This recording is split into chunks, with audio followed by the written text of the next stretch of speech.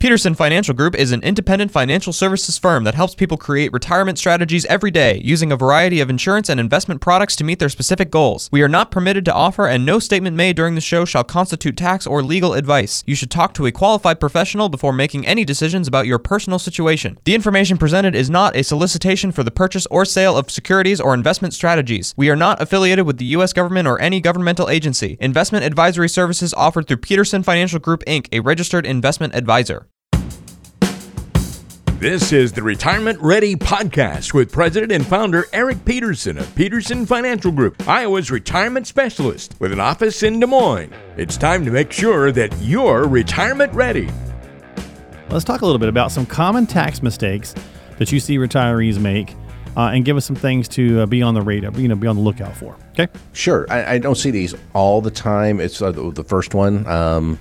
It's some of the time maybe, but forgetting the required minimum distribution. That's my first one. Yeah. Well, the RMDs so to be fair, it used to be fairly easy because it was 70 and a half. They have made a lot of changes over the last number of years with the Secure Act updating and things of that nature. So I can see where now people might be like, okay, I'm confused as to what's what. Right, because it's was 72 and now it's 73, but if you're born after 1960, it's 75. Right.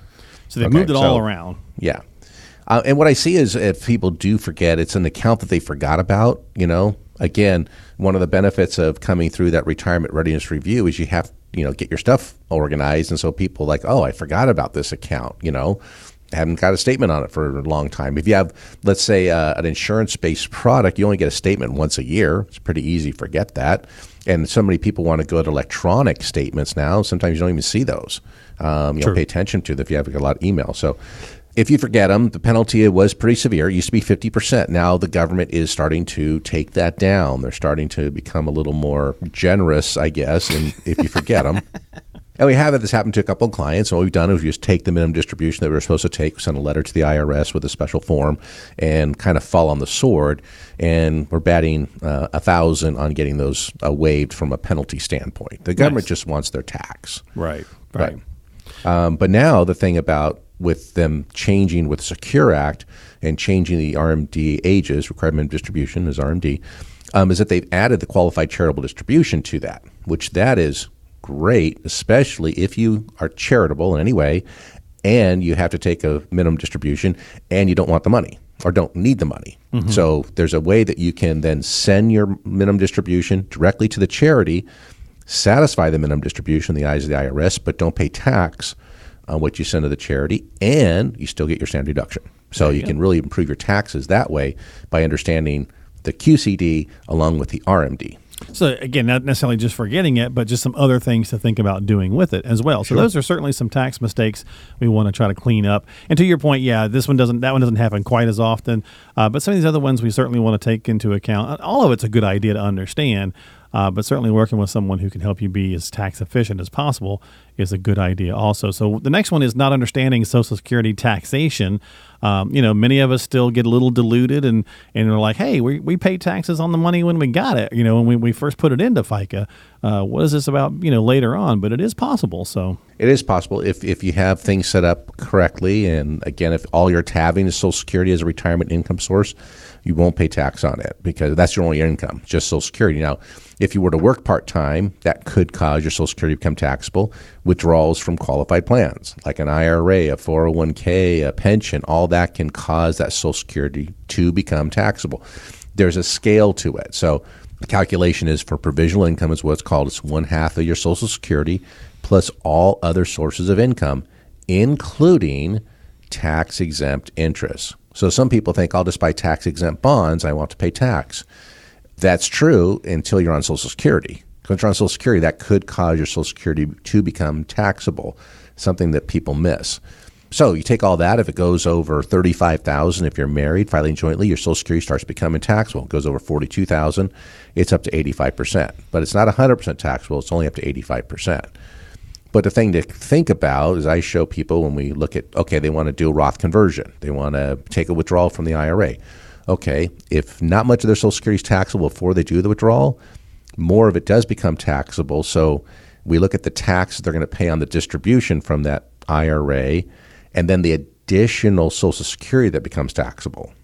And so what it looks like is you're paying way more taking money out of the IRA than if you didn't.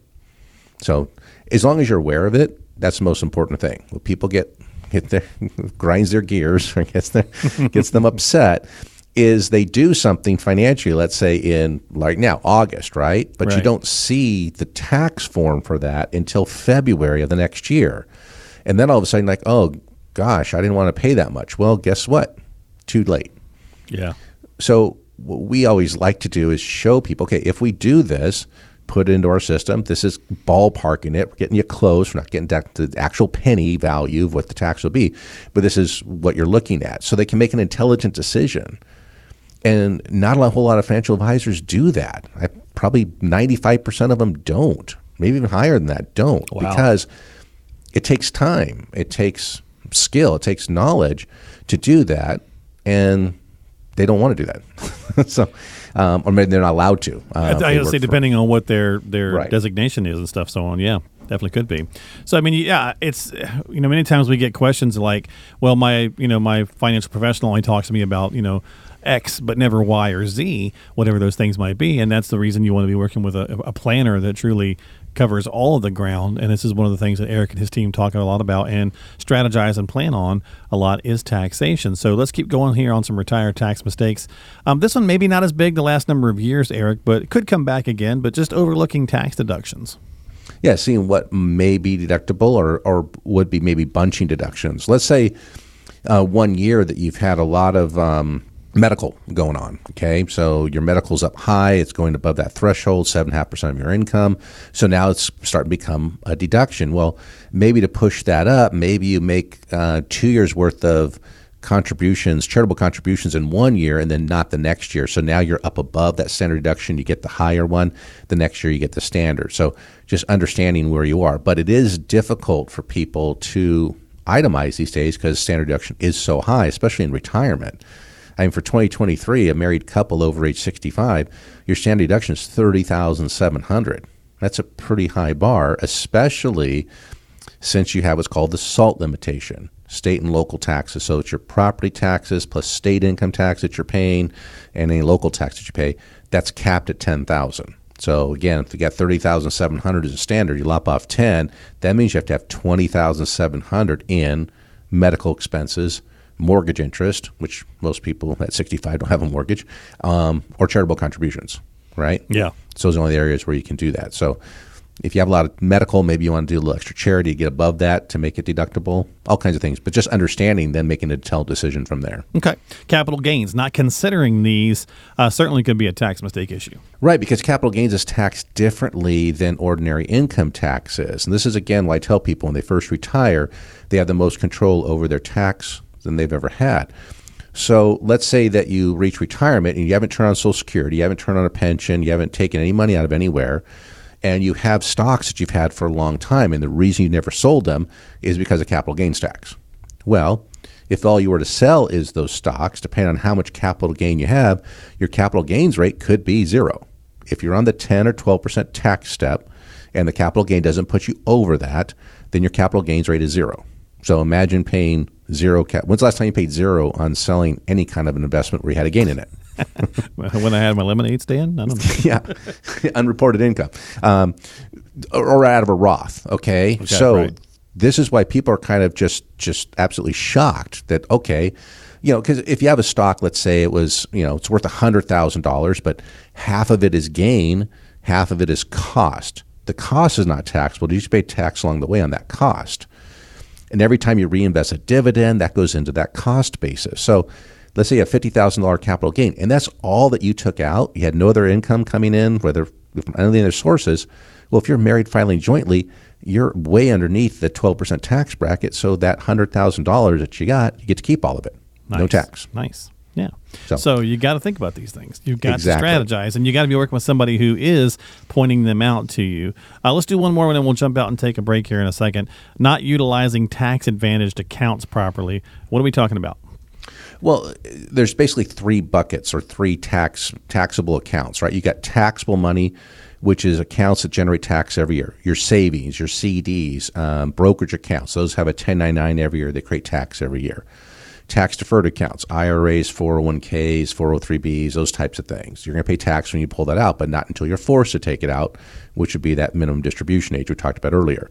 And then you have tax-free accounts, Roth 401k, Roth qualified plan, whatever it is. So people think I go from one bucket to the next one to the next one. No, you kind of can ladle out of all three to manage your tax bracket efficiently. Remember I mentioned earlier about the standard deduction. So let's say you take enough out of your IRA that the standard deduction wipes it away, then everything else you fill in with a Roth or maybe a capital gain to see if you pay the least amount of tax. So those are strategies that you want to work with someone in a plan because, again, when you first retire, the most control you've had over your taxes your entire working life. So get it right, pay less tax, enjoy more income for you. Less income you have to take too, right? Because if you don't have to give the government 20%, you don't have to take out as much. That's nice. Makes it last longer. So it's always good if you can lower your tax rate in retirement. And we can help you do that. We'll show you in the Retirement Readiness Review how we can make that happen. Just give us a call at 515-226-1500. You've been listening to the Retirement Ready podcast. If you have questions about what you've heard on today's podcast and would like to schedule a complimentary retirement readiness review with Eric Peterson and the team at Peterson Financial Group, call now. 515-226-1500 is the number to dial. That's 515-226-1500. They are Iowa's retirement specialists and standing by to help you achieve your financial and retirement goals. Want to ask a question online? Visit the team at AskEricPeterson.com. Thanks for listening to the Retirement Ready podcast, making sure that you're retirement ready.